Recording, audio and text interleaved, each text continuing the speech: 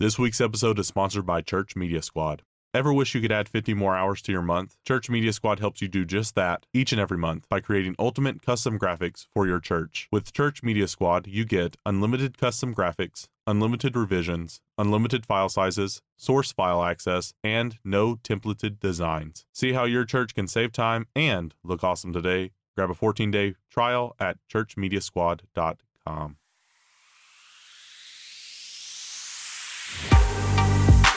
From Creative Church, this is the Creative Church Podcast, where each week we talk about the latest in Christian creative culture and explore the lives of prominent creatives.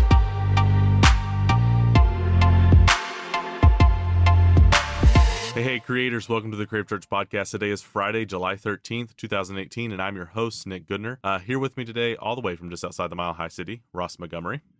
I'm not superstitious. I'm just a little bit stitious. Well, you should be, because it is Friday the 13th. Yeah, that's what I was just going to say. I'm just a little stitious. Just a little stitious. Yeah. And to his digital right, my left, Emily Cummins. Hey, guys. Now, speaking of, superstitious and ominous things, Emily is right in the middle of a thunderstorm.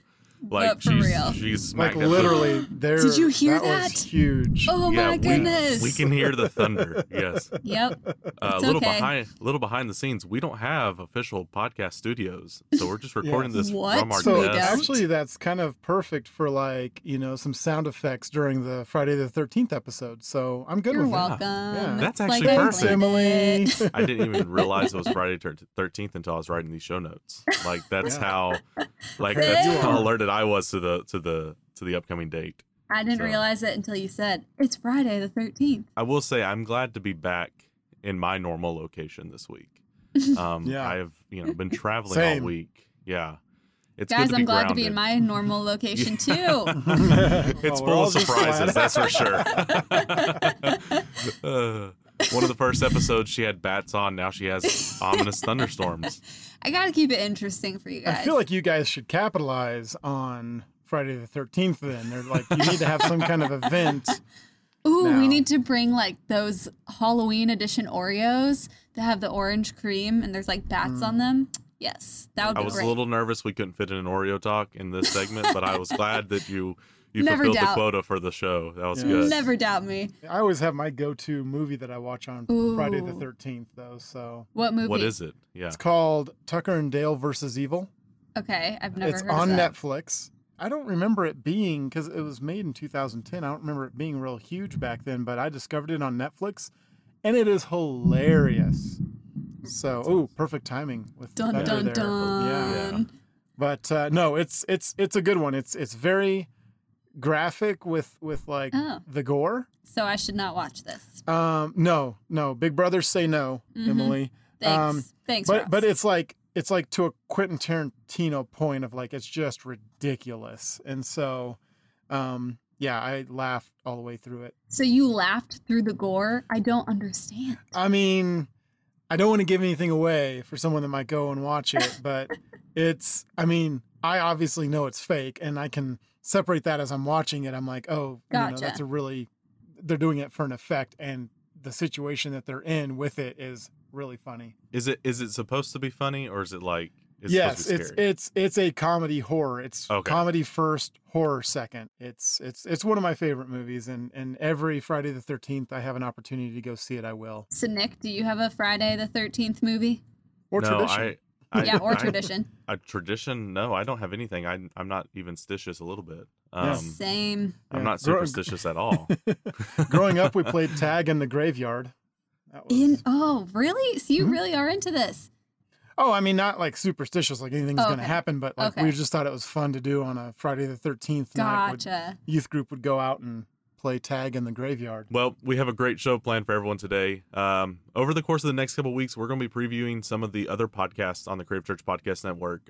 This week, we're going to be previewing iCrying Corners. Each week, Toddy encourages those navigating leadership, ministry, creativity, and all the awkward life stuff in the middle. iCry is currently on hiatus, but it'll be making its season 2 debut in August. This is coming up a little bit later. Up next, though, is Quips.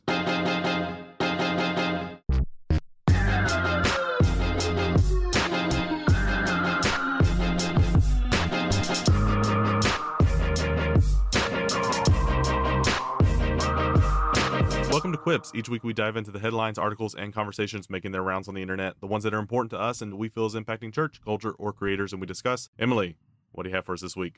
Okay, so do either of you, and I kind of already know this answer, but I'm just going to ask y'all for the fun of it. Do either of you lead or manage people? Yes. No, I've never led a person. Nick, you manage me and Ross. Come on. Oh, is this what this is called? This is like Is that herding what this cats. is? This is. Well, I'm you're kidding. leading like this huge thing called Creative Church and all of the people who contribute to it. So I think that counts for this article. That counts. Yeah. So I read this article in Fast Company about the things that you need to talk about, the conversations you have to have as a new manager. So for me in my world, I just passed the 6-month mark, like 6 months and 13 days today, of being an executive director. Wait, hold up. Hold What? up. Did you say 13 days? Ooh. As of today or as of Exactly. Friday? As of Friday. Like I'm pretending it's Friday. Oh my gosh. That has to It mean all lines something. up. That has to You're mean becoming something. a little more stitious, Nick. I'm just holding up. I'm holding up for the thunder to crash in the background so that we can just get that effect. But anyway, go ahead. Continue. Sorry. No, so I've reached this milestone in being an executive director, managing, leading staff who report to me. And going into this role, I knew it was going to be different. I was moving from peer to boss, manager, leading the vision and not necessarily Can being... I ask a question? Yeah. How long Go were you ahead. like a peer on the team? I was a peer on the team. Let's see. Okay, so I've been on Church of Hope's team twice. Once right after college for about like 8 months.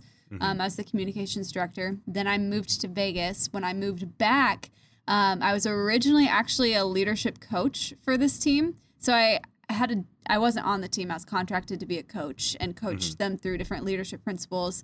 Then I was on the team as a peer for a year, maybe. Okay. Yeah, So about a year. Yeah. So you had a long run on the team as a peer. Yes. And then yeah. did you move from peer up to leader, or was it like a few months off or a few years off, or was it all consecutive? It was close to consecutive. So Okay. we took the staff in 2 phases. So essentially how we structured Church of Hope originally, everyone was reporting to the lead pastor. And then the next phase for us as a staff, as with many staffs, if you're listening and you work on a church team, then you have that next tier of leaderships. You'll have an executive pastor, executive director, directional staff, whatever verbiage you use. So then the staff, the day-to-day reports to that person and not your lead anymore. So that's Gotcha. what I transitioned into. And I took half the staff at first. And then around Easter this year, actually 2 weeks before Easter, I took the other half. Yay! Happy Easter! Yeah. So that now everybody on our team And listeners may reports to me. remember this was the same time that Emily had the bats in her attic. Mhm. So Yep. I mean, I Friday 13th, you got 13 day. I don't know, Emily. I think this is your holiday. I think this is Maybe it's her lucky number. your lucky number is 13. Actually, no. My lucky number is 15. Oh, Oh, Come so on, why is guys. it 15? Hold up. Why is it 15? Okay, let's think about this. We're in Does it- Florida. You know Okay. one of the places I graduated from. Oh God, I just threw up in my mouth. I gotta go.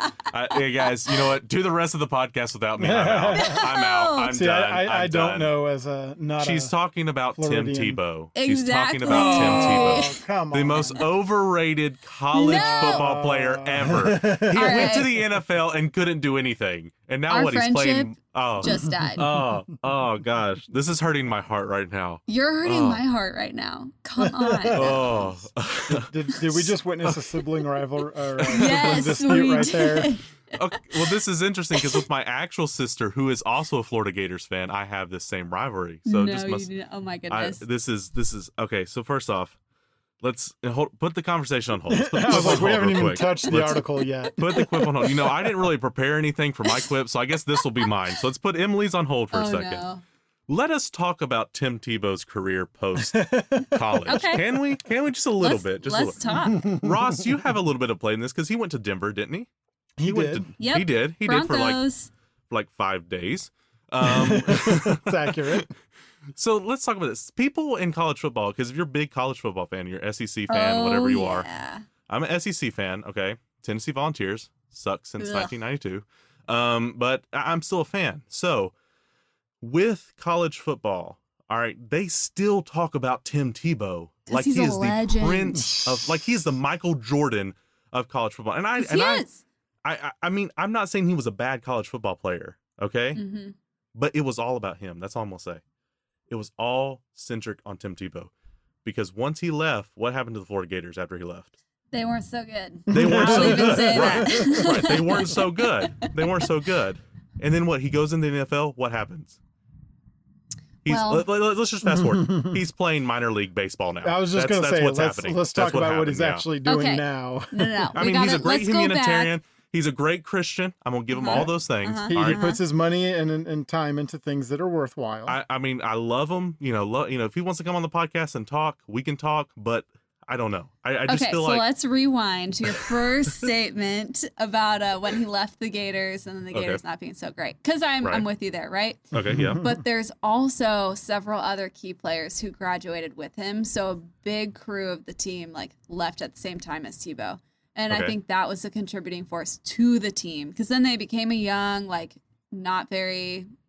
whatever. I'm not going to get into the football politics there. Are you saying inexperienced team? I mean, but they're all younger, lowerclassmen. Exactly. Yeah. Whereas they built up a strong team, then they all graduated and left. So that's I won't argue with that. I won't argue with that.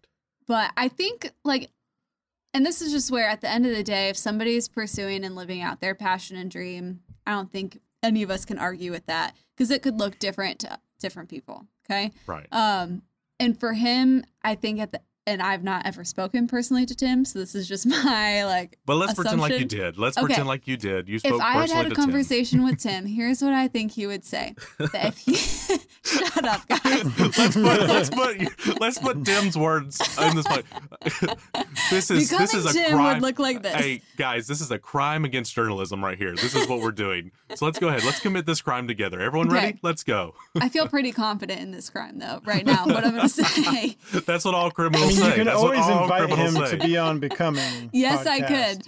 Okay, so I really feel like though he would say any platform he had to share who Jesus is and the hope we have in Christ, he would take it in a heartbeat. So if that's playing on a football team, awesome. If it's playing on a baseball team, great. If it's being a news anchor or being on an SEC network, great. I think at the end of the day, it's not necessarily the what, but more of the why for him. And the why is God has given him this influence and platform to spread his name so drastically with people who might not tune into Christian things, So I would say that's what he's chasing after, but I could be totally wrong.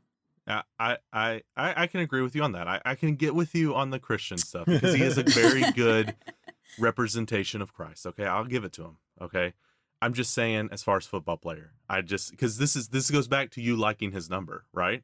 Yeah. I'm just absolutely. interested. So let me ask you this: what is the reason for you liking his number? Is it because he's a Christian or is it because he's a good football player? It's because he's Tim Tebow, man. That's not a healthy answer. That's all I gotta say. Yep. The end. Man, but this was way better than what I was going to bring. This is awesome.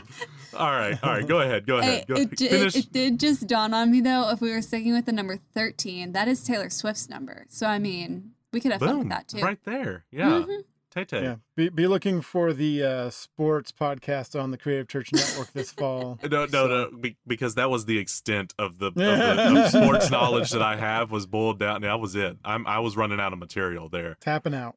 Hey, have you read Tebow's books, by the way? No. No, but I will say I've gotten very close to Tim Tebow. Not personally, but like in proximity, physically. Oh, I was close to him. That's cool. And that was a big day in my life. But see, you're a Tebow fan too. I knew it. I'm not a Tebow. I don't put those words in my mouth. We've already created You just said it. It's been recorded for all to hear. Emily's just putting words in people's mouths. There's Tim Tebow's, now mine. You guys watch out. So it's going to be renamed to Becoming Who Emily Wants You to Be. No. Not cool. Okay, I feel like now we just need to. Sorry, that was a slap. That was let's a slap. set up an It's getting interview too with personal. Tim and let's get his take on the record. Okay. I think he has to come on the podcast now. Yeah. Like, Yeah, just not, like the not an creators of interview Oreo. style, not an interview style, but in a roundtable discussion. Like, we had to sit down with Tim and figure out some things. We had to work Okay. through his life post football and see where he's at, see what he's doing. Yeah. And, yeah. Set it I'm up, putting that- Nick. Make it happen, Nick. Wish me luck, everyone. Emily, what is your quip? Go. Let's Yeah, get so back to about your this, quip. I think about we've this offended managing people the thing. entire state of Florida. So let's go ahead and just let's get back to your quip. Okay, so if we're on this conversation on conversations you should have as a new manager, I've learned a lot in my first 6 months and 13 days of being an exec director. And this article really rings true with, I think, my journey thus far with leading a team. And a couple of the points that they share hit home for me. And I would love to hear if these make sense with you guys. Ross, as you're leading your team, Nick, as you lead me and Ross. So And Tim Tebow. I'd also lead him as well. So the first idea is build trust. Don't chart a vision yet. And it's showing you're worthy of your team's trust. So rather than coming in and like you're ready to change everything and call all the shots and That's be a the good new one. person, it's Yeah. just showing them that they can trust you. You're going to listen. And something we say at Hope all the time is like everyone on our team, you will be heard and you will be respected. We might not implement always what you're saying or the idea you're bringing to the table, but I will listen to you and I will definitely show you respect. And so that's a big part for me of building trust. Anything you guys would add to that idea? As a wrecking ball personality type. That's my person. That's what 8 should be called. Is not challenger. It should be wrecking ball personality type. I'm coining it here, guys. As a wrecking ball personality type, I have to say this is a learned skill because this is not something that you just automatic. I don't think a lot of people have automatically. Well, I agree with that. I would too. Because I know several different occasions where I've gone into teams and that's my first priority. I'm just going to go in there and blow up everything that you're doing wrong. But oftentimes, whenever we sit down and we actually listen to what people are saying, hear them out, even if their Tim Tebow rationale is wrong, Oh, goodness. we can We always hear find you, we common respect ground. you. Thank you, Yes. Ross. Thank you. we hear Emily, we respect Emily, and we can always find common ground and build up a better team, a better conversation. So I love this one. Absolutely. So the second idea is to get to know your team members and take notes. And one of the first pieces of advice that I heard from Jenny Catron was to have like a little Evernote file on each of your That's staffers. exactly what I thought of when I Really? read that point. Yep. It's so smart though, because then like you can always, keeping names of kids, spouses, ages. Like I have my whole staff fill out first just Yeah. like a basic questionnaire kind of thing, like favorite ice cream, favorite, all that kind of Mhm. stuff. And just getting to know them and some of their favorites. I keep them in a file. And then I always try to, and this is something Jenny taught me, like start your meetings, start your one-on-ones, start the day being relational. So for me as a 1, I get in a meeting, I get into my work day and I'm like go mode. Like I'm here to work. Let's do this. We've got stuff to do. Like we have a vision to follow. Like let's go, let's go, let's go. But I have to stop and remember, like, I have a human being across from me, not a human doing, and just ask, like, a couple questions. So, like, knowing one big thing that's going on in their world and just asking for an update on who they are as a person and then diving into the stuff we need to be doing. So this one's interesting for me, and I want to ask you a question, just Okay. as a person who takes notes on their people. How deep do these notes go? Like, is it like personality traits that you've noticed where you're taking notes and you're like, hey, don't bring up this conversation with them? Or is it just the surface level stuff like what's your favorite ice cream? It depends. And I think sometimes it can even depend where, and I don't mean this to sound weird in what I'm going to say, but where they fall even in a depth or an org chart. So I might have part-timers that I only get a 15-minute one-on-one every week. So we're not going to Gotcha. have the time or the depth to dive into like the deepest, darkest fear in their world. But I can know some of the basics, like their kid just got into a summer camp they wanted to go to or something like that. But with a full-time staffer or somebody who is leading out a team or something like that, and I have a longer one-on-one time with them, and they're leading different areas where I get to see a lot of their strengths or weaknesses in action. Sometimes taking notes on things I observe or how they react or what I've seen in their, Enneagram number come out. It helps me interact with them and know how to ask those questions. Because sometimes with different Enneagram numbers, it's all in how you ask the question, not necessarily what you're asking. And so I might have the same question for everyone, but I'm asking it completely differently to one staffer versus another because how they hear it will be totally different. And so that's just, and the notes in the file, it's for you personally. Nobody else is going to read it. So it's just making it make sense to you so you can best lead them. Another idea I liked from this article was making it clear that you're in learning mode, which I think initially, if you're a manager, you don't really think like, oh, I don't want to show like I'm weak or I don't know something, or like you're leading all these people. You want sometimes to portray that you have it figured out. And I think our people know like we don't always have it figured out, and that's okay. So I've used this statement actually in the last couple weeks. We were moving fast on a project and I made a quick call. And then like the next day I decided to move in a different direction. So I just approached my team and said, hey, like I'm learning in this whole thing. So we're in this together and I'm actually going to change directions. But no, like I'm learning. I don't have everything perfect just yet. And me just like cutting the tension with that and owning like, hey, I'm changing direction because I'm learning, and that probably wasn't the best direction for us to go when I made the original call. That helped our team, I think, with our first point, just build trust with me that like I'm going to own it if it's not the best move. Just like I'm challenging our team to own it when they don't show up with their best moves as well. With it, especially if it's a new position, that's a little easier to do of just being in observation mode of, hey, I'm just here to kind of see what your culture is like and what y'all are doing that, I just want to see how things operate here. And, before you make any suggestions and before you try to change anything, even if you have a great idea like day one, that may be a day 95 kind of thing. Totally. My question was, and I don't know exactly if this is the appropriate way to ask this, or the best response will come from this, but my question was, is there a time whenever that has to kind of, for lack of a better term, stop? When you transition into more of the taking when you're more action. you're more secure, because at some point I feel like with teams, you can have mistakes and you have those learning moments but eventually if you're doing that every week or every other day, that's gonna lose, your team's gonna lose a lot of faith in you as a leader.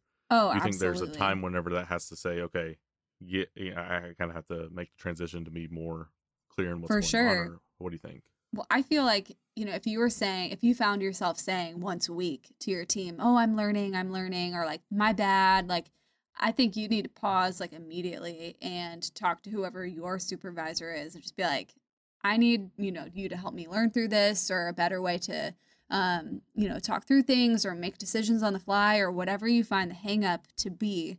But it shouldn't be a card that's thrown all the time.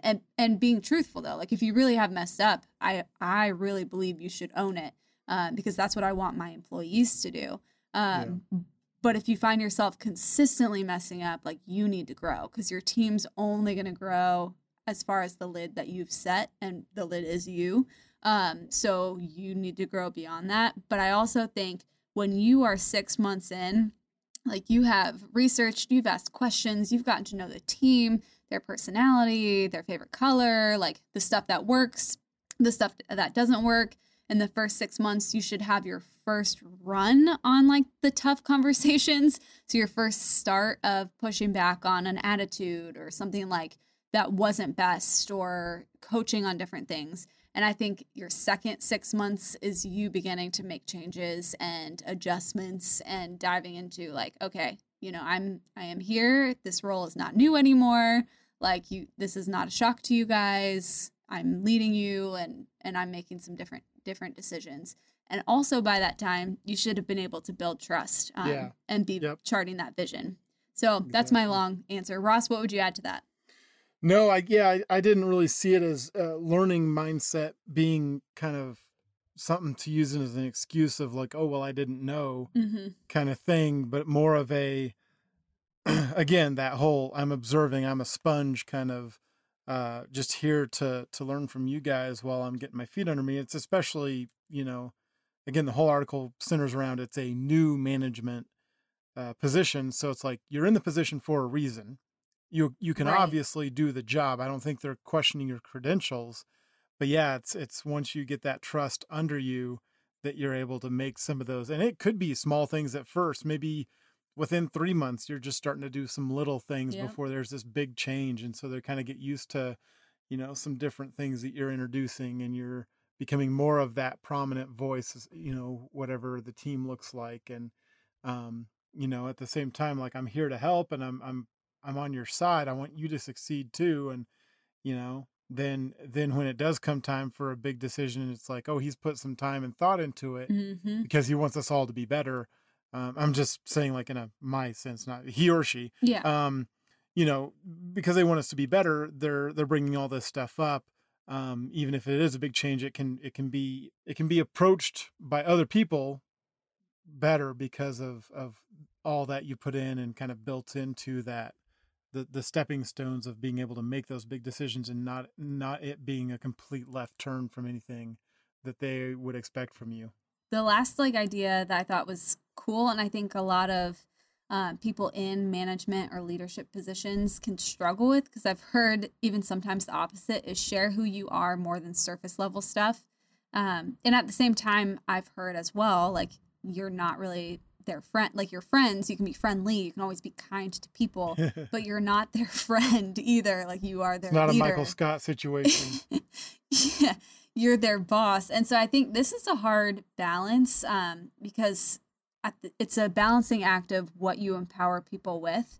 So for sure, be honest about who you are more than, favorite color. I like chocolate, not vanilla, like that kind of stuff. Some of the stuff that motivates and inspires you and brings you fulfillment.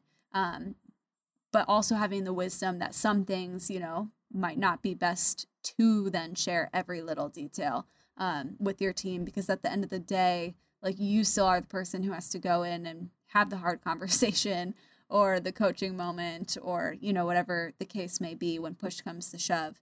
And so I think, being friendly, being friends as much as you can, but also never forgetting that at the end of the day, you are the leader in the room.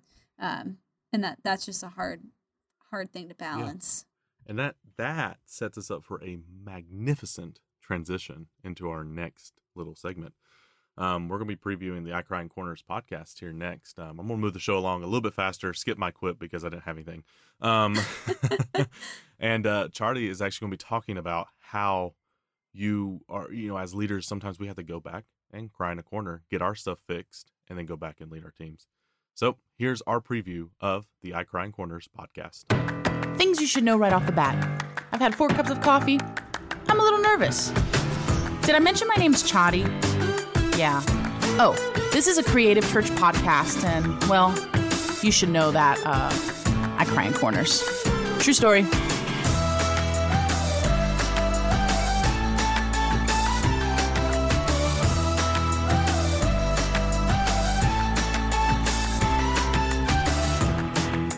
Goal of all these episodes that I'm currently fumbling through is to give you building blocks to maybe help you become more self-aware and to grow deeper in appreciation of who you are. Because I feel like if you can appreciate authentically who you are, the world won't be able to tell you who you are.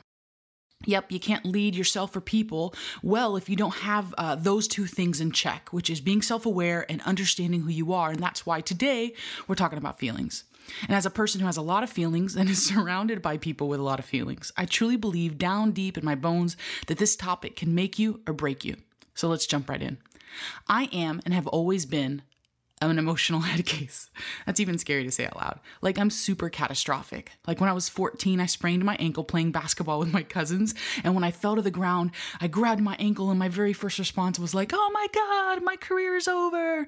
It's over. I was 14. I didn't have a career. I had no job. My sole job was to play basketball on the weekends, occasionally in high school. And I wasn't being looked at by the NBA, but I was an emotional kid. Do not judge me. I literally was screaming out loud. I mean, you could hear me from everywhere. Honest moment, I don't usually believe the best in situations.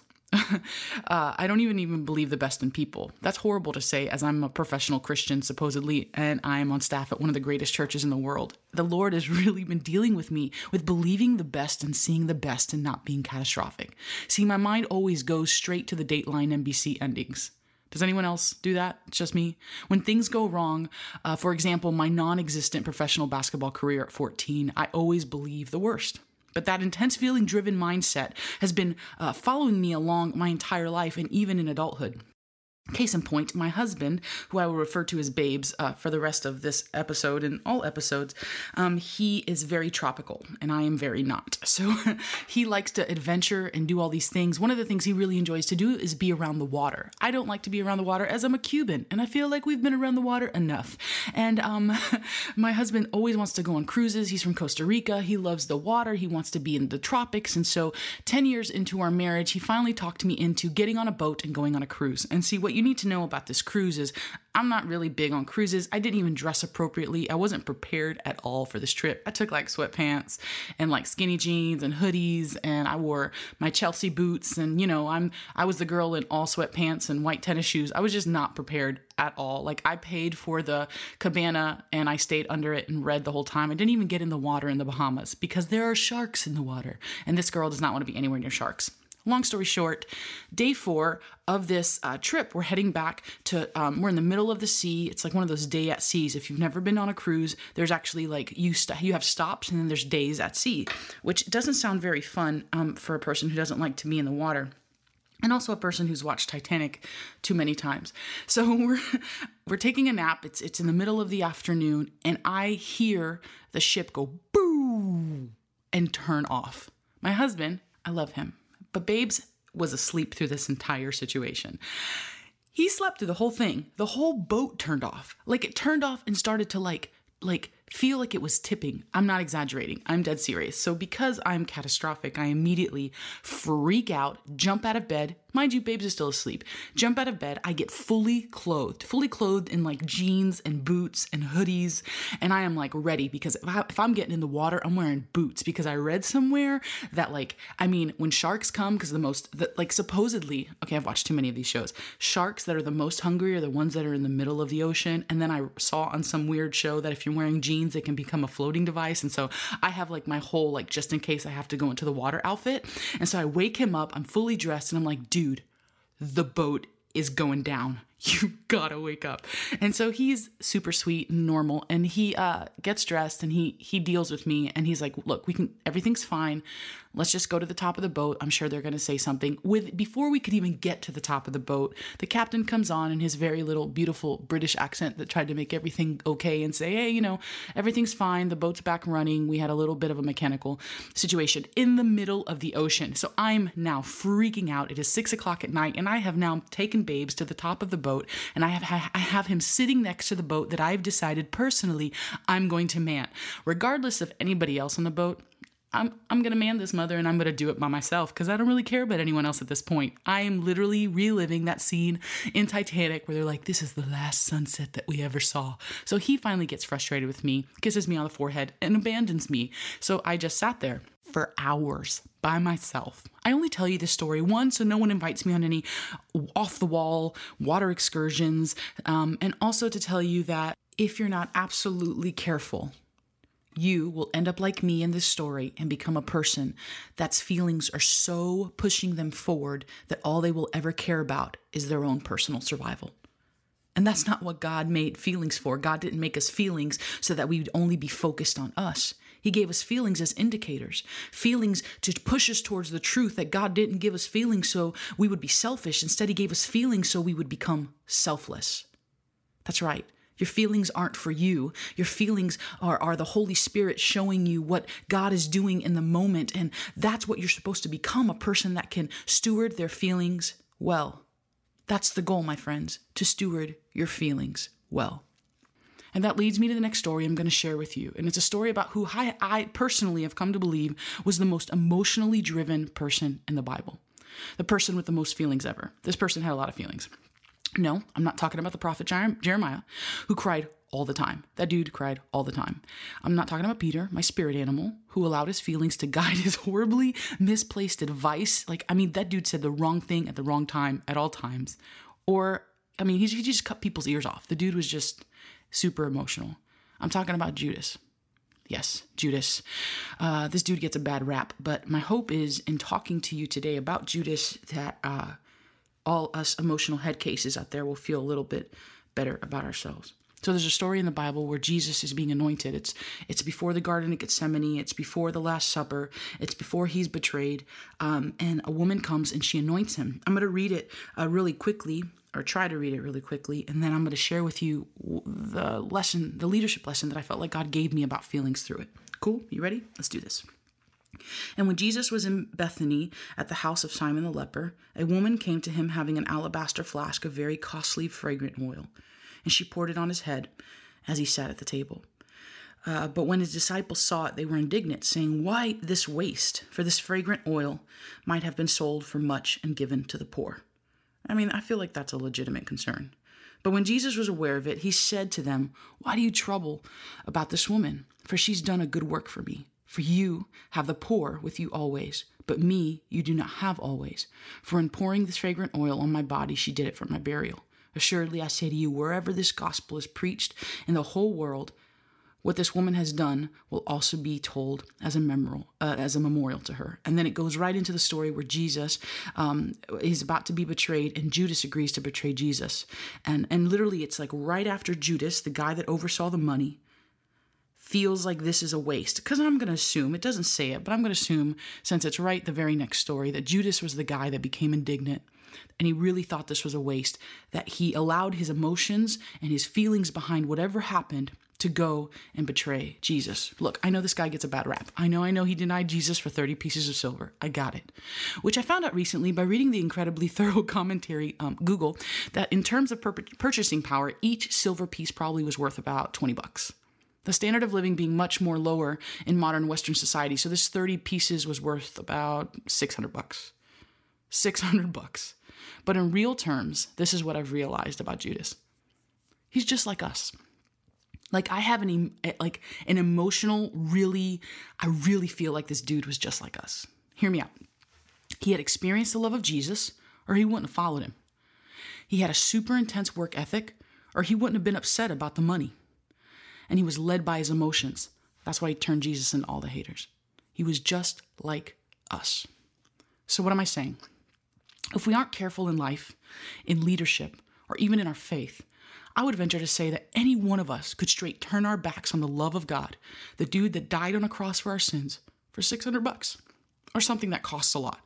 Or costs, a job, maybe a position that moves you farther away from your family or God, a raise that maybe you took credit for, that was really for someone else, maybe a gift that someone gave you that made you have to make a decision that you had to act a certain way or be a certain way. Maybe it's your time that you gave away. Maybe it's a relationship that you stepped into. I don't know. I have found that feelings will move you into a moment, and they'll even move you in the moment, but inevitably they'll move you farther away from your purpose if your feelings aren't guided by the Holy Spirit.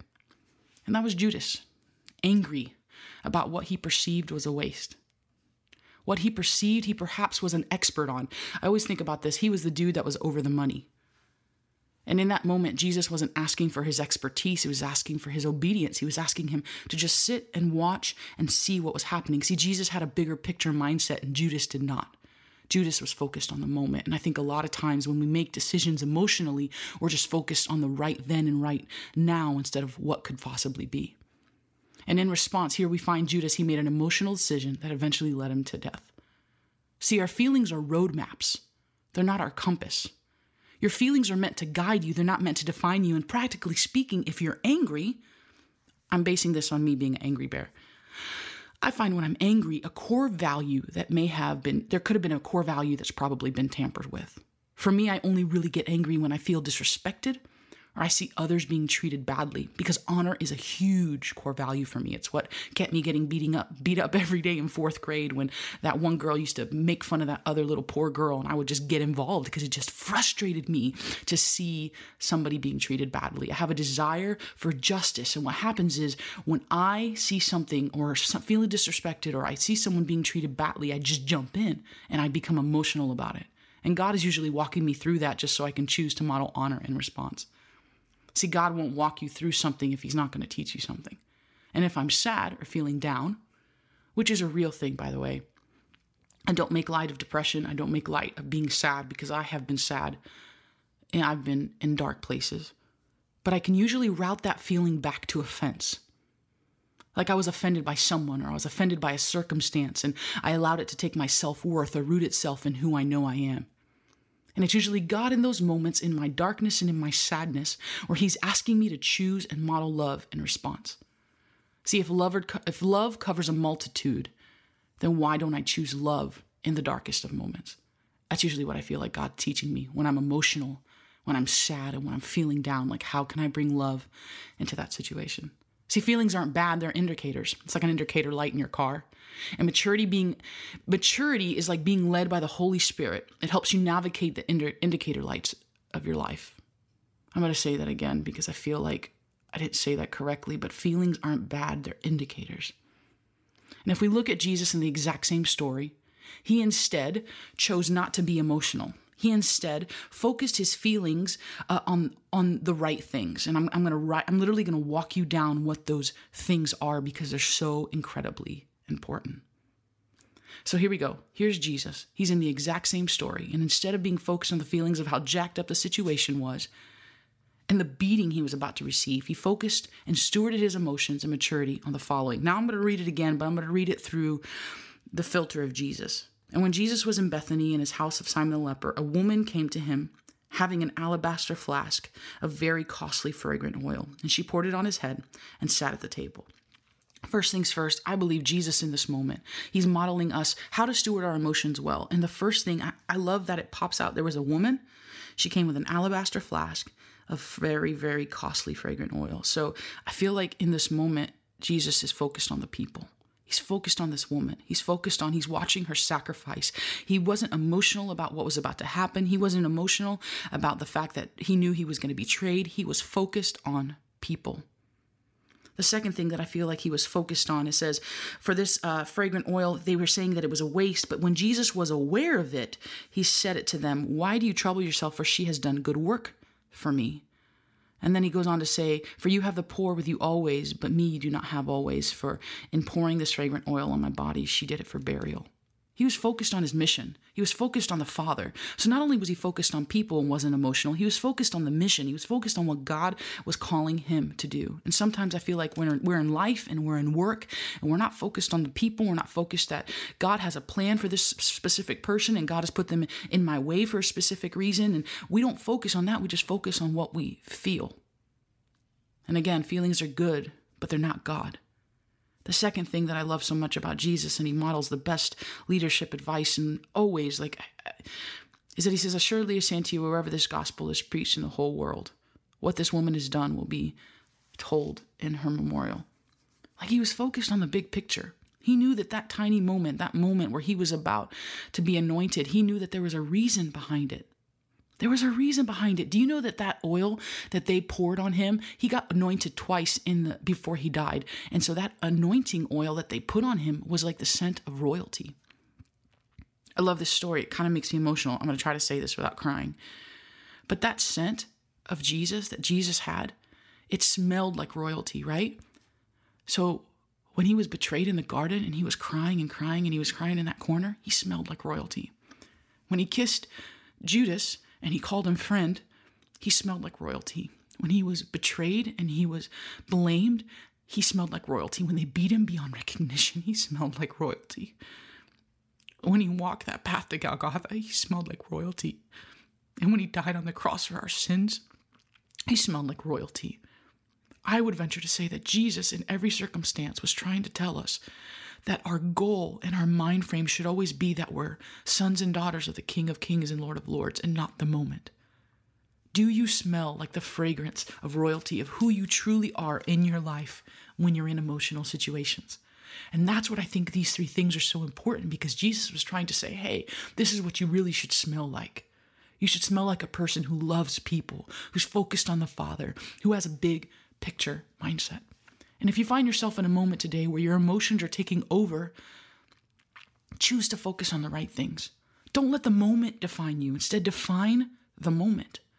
See, is God teaching you something? Ask yourself that. Ask yourself in a moment where you're like, I'm going to literally ninja punch this person. I'm going to lose my mind in this situation. I am so overwhelmed. I cannot even deal. Is God trying to teach you self-control? Is God trying to teach you that peace doesn't always feel like peace, because peace is a person, not a feeling? Is God trying to teach you what joy truly looks like, what true happiness looks like? Go through the fruits of the Spirit and say, God, which one are you teaching me right now? Because I find in moments where I'm really emotional, it's because he's trying to teach me something. Model love. Maybe I'm supposed to be showing the person who I'm in this conflict with, or this person on my team that is following me, or my relationship with babes, or whatever it is. Maybe I'm supposed to be crying in corners and trying to pull this person in and teach them something and model love. Or maybe like Judas, you and me are just one $600 transaction away from forgetting who we are. Because that's what Judas did. He forgot who he was. He forgot in that moment that he was a comrade. He was a brother in arms. He was meant for great things. Chris Valentin of Bethel, I heard him say one time that Peter denied Jesus 3 times, and Judas only denied him once, but Peter made a comeback and Judas didn't. And I always wonder about that. Like, why did Judas? It was just one thing. He could have made a comeback, but I think it's just because he was so led by his emotions. I don't know. I'm not the Holy Spirit, nor am I a professional of any of this stuff. I'm just a girl staring at a microphone, hoping that the people in my house don't make any noise so I can finish this podcast. But I just don't want you to fall into the same quicksand I have. I want you to choose to be the Bear Grylls of your emotions, and choose to let each moment be an adventure that others are watching instead of a wilderness that you've got to deal with. See, because at the end of the day, that's what this world will make you feel like. It'll make you feel like you're in this horrible wilderness that is going to eat you alive, and there are trenches you're falling into, and there's quicksand that you're falling. You've got to deal with it. But you don't have to deal with it. You've got to become an adventurer. God's walking you through whatever emotions you're having because he wants you to be able to master them for other people. See, at the end of the day, this whole crying in corners thing is not so that you'll be this super epic, mature person that can deal with your emotions, although I'm hoping for that. It's for you to become a person that can model great things of self-awareness, knowing who you are, so that other people can see that and model it as well, because Jesus was focused on people. I always tell my team and the people that I'm around, like, I got one job. Love God, love people. I got to be great at those 2 things. Everything else will just fall into place if I'm just good at those things. And here's Jesus, smelling like royalty, reminding us all that at the end of the day, that's what we're supposed to smell like. Royalty. And that's what matters in the end. So, yes, you have a lot of feelings. Yes, I have a lot of feelings. But in those moments where everything is kind of crazy town USA, what do you let guide you? That's my question for you today. What do you focus on? Do you focus on how you feel? Or do you focus on why you feel that way? I'm going to ask you to ask yourself that question this week, to really seek God about it this week, because the reality is God wants you to have discretion and God wants you to have discernment. See, discretion is knowing what you should be doing in the situation. Discernment is knowing what God is doing. And in this story, Jesus knew he had discretion. He knew that he needed to be focused on the people. He knew his heart needed to be focused on the right things. And he had discernment. He knew the bigger picture. He had confidence that God knew the best plan in place. So trust that God knows what he's doing. Trust that the people are what God wants you to be focused on. That's how you'll know why you feel the way that you feel. Discernment, discretion, focus on the right things. God has a plan for your life, and that plan is to impact people in such a way that you become a person that is not selfish. Instead, you're a person that is selfless. So remember, feelings are your roadmap. They're not your compass. Your feelings are meant to guide you. They're not meant to define you. And that's who you are. Focused on people, focused on the Father, focused on the bigger picture. Don't let the moment define you. Instead, define the moment by focusing on the right things. Look, you've got this. You're not going to fail. I know there's things in front of you. I know life is hard, but you're going to become the Bear Grylls of your emotions. I'm like the guy from Castaway on my emotions, but Bear Grylls is absolutely the goal in this situation. True story. True story. But you've got this. I believe in you. All right. That's really all I got today. Seriously, thank you so much for listening today. Thank you so much for tuning in. If you haven't subscribed yet, please subscribe. I believe that God's got some epic things to say, and I'm super excited about this journey and this journey with you and us becoming besties and you not judging me for all my crazy, weird cruise stories and things that I do. If you haven't left a review yet, please do so. Say nice things, please, because you already know that I'm an emotional head case. And make sure you follow me on Instagram. Check out my blog at Charisse.org and follow Creative Church as I'm part of their network. And I love them and they're fantastic and they're doing amazing things. If you have any questions, shoot me an email, shoot me a DM. I promise I'll respond. And if you have any questions or ideas about I Cry in Corners, I'd love to hear about it. Yep, that's pretty much it. All right. I love you, weirdos. Talk to you next week.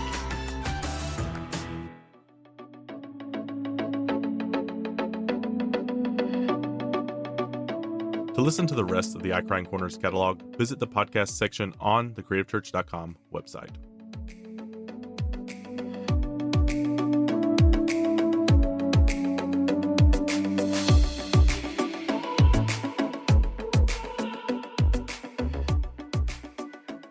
Welcome to Reply All. Each week we pose a question and give you the chance to answer online in our Creative Church group on Facebook or on Instagram. Last week we asked, what is your best fireworks story? However, before the show I realized my posts never went out. So we never captured any feedback. We took a weird sudden trip to Tennessee last week, and it was just like, oh, we're going to do this. And it was like, we made a decision on Friday. And we went on Saturday. So it was like I was juggling work and being there on quote unquote vacation. So it was just all a mess. And then coming back last night was just a complete mess as well. So sorry, didn't get that question out. But this week we're ready, because this week I have a new question. And that is, what was one thing that was cool when you were younger, but is no longer cool today? And we got that question ready to go. It's already scheduled. So it's ready to go. Guys, what was one thing that was cool whenever you were younger that is no longer cool today? Definitely fanny packs. But those are coming back. What? They are. I mean, The Rock kind of is bringing them back, so. They are. And Emily, I will not discredit if you say Tim Tebow. Oh my goodness. I will not. Promise. I feel like I just gave you two something else to make fun of me about. Now it's Oreos and Tebow. Okay, let me ask you a question. Mm-hmm. Perfect world, you find out Tim Tebow likes Oreos. That would be amazing. How can you deal with that? And then there's a new flavor that's called T-Boreos. Wow. Oh, man. Emily, would you even be able to come on to the podcast anymore? Or would you just be completely... Dreams come true. Just, oh, my goodness. Passed out. Is Tebow married now? No. She's like, oh, I know the answer to that one. That was a very quick no. That was, wow. I'm not married yet either. It's fine. Oh, yeah. She's just throwing that out. Just saying. Just throwing that out there. Just saying. Anyways, we can move right on. This podcast went from a round table with Tim Tebow to setting Emily up on a blind date with Tim Tebow. That's what this became. It's not an interview anymore. It's a date. Wow, this is awesome. Anyway, I'm let's blushing behind my podcast mic right now. I can feel you blushing from here. It's like I am all the blood has probably run to your face right now. Yep. Back to fanny packs. Ross talked about fanny packs. Fanny packs. Ross talked about fanny packs. Go ahead. Emily, what's one thing? Did you want me to expound on that or anything? Or... I'm just creating a diversion. Okay, real quick, yeah. Real quick, Ross, why do you think fanny packs aren't cool? Because I've been wearing one since 1992. I thought they were great. I mean, yeah. Here in Disney World, I think so. Here in Disney World, I have not seen a man without a fanny pack in months. Wow. I'm not saying they're not still used. I'm just saying that the style for them has long passed. I used to wear them when I would go to amusement parks when I was a child Yeah. in the 90s. And so, yeah, it was definitely a nice utility belt of snacks and Now, ID and everything. So okay, so fanny pack, do you wear them in the front or the back? I kind of did a little either front or off to the side, a little Okay. asymmetrical wear. So do you think, because I mean, I feel like I've seen the fanny packs, people actually look cool in them when they're wearing them like in the back, like they look like they're a superhero or like an army man. Do you guys not agree with that? Or an emergency responder. Or emergency or- responder. Yeah. They look like someone who has it going on and knows where they're going. Has Like it they look going like they're in on. charge. Oh. Still no. This is news to me. This is news to me that the fanny packs are not, How even is though we've this asked the news question. to Ni- As Nick is sitting there looking at his fanny pack collection. I'm just okay. So like I see a guy in a fanny pack, all right, and he's wearing it behind, like he's wearing it like on his back, like he's turned it around. Okay, now I agree with you. The fanny packs in the front and the side, those aren't cool. All right, but if I see a well fit guy, someone who's strong, wearing a fanny pack to the back, that's the guy I'm following should things go down. So if Tim Like, Tebow that's was just- wearing a fanny pack, you'd follow him if things went down? I'd follow him anywhere. I would. Boom, I you would, heard it here, folks. I would follow him even if that meant a minor league bowling team. That I would follow him there. Because that's the kind of leadership that I look for, is a guy wearing a fanny pack to his back. I would definitely be a bowling fan, for sure. Yeah. Yep. Have you? Yeah, I don't know. The only thing I've seen with that is like runners who keep, their water Oh, bottles that's in But and that's a nothing. stuff. running Runners. belt. It's not a fanny pack. It's See, a runner's exactly. belt. It's a totally Oh. different thing, Nick. Yeah, it's Oh. not the same. Well, maybe these people are just wearing running belts, and that's what. No. No, Because I'm a pretty runner's sure. belt is thinner. It's not a fanny pack. Oh, yeah, no. Fanny packs are much bulkier, like Yeah. cargo shorts. Get with it. Come on, Nick. I just feel like if I see a guy, and it's kind of like if you have a holster like on your back, like the back holster, Mhm. that kind of where you're sticking it down in your pants and your back, your waist belt. I don't know how to describe this. This is a podcast. This is getting awkward. Yeah, so you're just in the behind region. You have the gun, like that's the cool part to put the gun, right? Like that's I don't know. I just feel like I the don't same way know. with the fanny pack. I I feel like if you're watching a cop show, that's the cool place to have the gun, right? But you don't put guns in fanny packs, Nick. I know, but the fanny pack is the same thing. You just turn that thing around, it becomes I instantly mean- cooler. No. No. I think so. No. I think Okay. all I'm gonna say is next time you're in a crowded area, something goes down, God forbid, I would look for the guy with the fanny pack, because he has a first aid kit in there. You know it. Okay. He has Band-Aids, everything you need. So Alcohol swabs. The other thing that I think was in, but isn't, but now is making a comeback, just like the fanny pack, are overalls. Like I wore those a ton as a kid, and now like they're the biggest rage. Okay, see, I grew up in Tennessee. This is another thing. I did not realize overalls went out. I thought that they were just things farmers wore. Nick, you just come from the No. land where time stands still. So I'm gonna, this is, I mean, don't get me wrong, like I wouldn't wear overalls, but I don't know any of my people that would wear overalls, and that is big, tall, white people. I don't know that we would wear overalls. I just don't think we look good in them. But yeah, I think you could pull it off. I don't think I could. I think that with my fanny pack, I don't think it would look good. Emily, are you still here? Yeah, I'm here. I'm just Okay. listening. All right. To your Digesting. Yeah, your There's wisdom two- on the fanny pack and the You're just overalls. blown away right now that I am defending No, the fan. she's This sitting was there the thinking stand I about took. the T-Boreos. Yeah.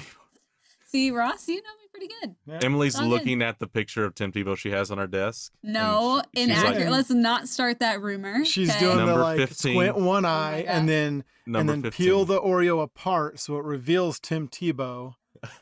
Okay, you guys are way too much. For all of you Sitting there listening, with no, her no, no. Tim Tebow glass and just For this, all of you this listening, memorabilia. let me set the record straight from my own mouth. I am not weirdly obsessed as these guys would like it to appear. I am just a respecter of Tim Tebow. So there we go. But your favorite number is 15. Yeah. So There's a level you crossed at some point. I don't know. I don't know. you I two. don't know. Okay, let's get We back to can't the see reply that. all. Oh, anyway, okay. Reply all. Uh-huh. Cool whenever I was younger. Not cool now. This is a difficult one. Let me I got a think lot here. because I'm old. So like Yeah. Pogs. Yeah. Pogs. Yeah. I don't know what those were. Okay. Were Crocs ever cool?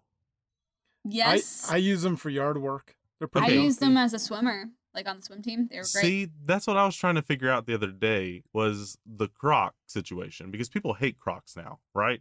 Yeah, Yeah. Like some that's the people do. consensus. We don't like Crocs. Yeah. Like we don't like them, even though they're not that bad. Like they're not No, ugly. they aren't. Mm-mm. Why do They're we hate comfortable. Crocs? Why do we hate them? Because people think that they like to say that they're ugly. It's kind of like Nickelback. It's the shoe that everybody likes to hate. Okay. See, Nickelback's another one that was cool when I was younger that's no longer cool now. Unless Yeah. Nickelback was never cool. Well, some people will say Mhm. that. So never What about know. Nick Cage? Was Nick Cage ever cool? He's always cool, Nick. He is always cool. That's Because what I his thought. name is Nick. See what I did there? Yeah. All right. On that note, That man is a national treasure. that is, Yeah. he is, and he's a national treasure too. That was the whole point of the joke. Thanks for explaining it, Nick. He's a national treasure. Book of Secrets. He, let's throw this out here. Fanny pack. Would Nick Cage wear a fanny pack? Probably. Probably. Okay. Yeah. All right. There. That's all I want to know. Because that's Alrighty. where he'd put Well, all if his you- treasure from. Never mind. Ooh. Bad jokes. Bad jokes. Moving on. All right. We've derailed the podcast officially. Completely. Completely. If you want to join in on this awkward turtle of a conversation, you can do so by heading over to our Facebook page and joining Creative Church Group. That's Creative Church Group. It's CRTV Church Group. That's all one word. On that note, we're going to go ahead and wrap things up. There are a few great ways you can share your appreciation for the Creative Church podcast. First, subscribe and ask your favorite podcatcher. We also release all of our episodes on our website at creativechurch.com. And you can review this podcast and show us some rating star love on iTunes so we can get more exposure and more people can join us for the journey of the blind date between Emily Cummins and Tim Tebow. And eventual No. royal wedding. Oh my goodness. rural juror. Rural. You guys are no. I just feel like need to Emily be is like really embarrassed now, and she's like, so Yeah. embarrassed. "I'm going to get notes on the podcast. Do not publish anything you just said." Like she's going to be demanding we redo it and cut all the Tim Tebow stuff. Just wait until we have Tim Tebow on the podcast, Emily. No, this is a different level. Oh my goodness. I'm gonna die. What's going to be really weird is somebody's going to know Tim Tebow. And lastly, consider sharing this episode on social media. You can find us on social media. You can just search our handle, Creative Church. That's one word, CRTV Church. Special thanks to Chadi for being on Creative Church Podcast Network. You can listen to all of her shows. Just search Creative Church on wherever you get your podcast. Also, special thanks to Church Media Squad for sponsoring today's show. Do us a big favor. Go check them out and sign up for that 14-day trial. In the meantime, I'm Nick Goodner. I'm Ross Montgomery. And I'm Emily Cummins. You said your last name wrong. What? Emily Tebow. Emily Tebow. Oh my goodness. Oh, sweet. No, you guys are for real brothers. Okay, real quick, Oh my before we goodness. leave, would you hyphenate the Tebow and have the Cummings still? Or would Okay, you keep it? Because I feel That actually would sound kind of cool. Emily Cummins Tebow. Because here's a fun fact about Emily that I didn't know until recently. Your middle initial is B, right? Like it's Yes. Emily B. Cummings. Uh-huh. Like becoming me. B. Cummins. Like, did People you ever have put those said two that. together? Okay, I personally did not, but like a lot of people have said that to me, and I did not plan it. So yeah. There So you if you get the Crazy. hyphen, it's Emily B. Cumming Tebow. go. Except it's Cummins like the diesel Cummins, engine. yeah, not- Cummins Tebow, yeah. So, yeah, Oh it's my close. goodness. Yep. Alrighty. You guys Well- are crazy. Well, for Tim Tebow, I'm Nick Goodner, and we'll see you next episode.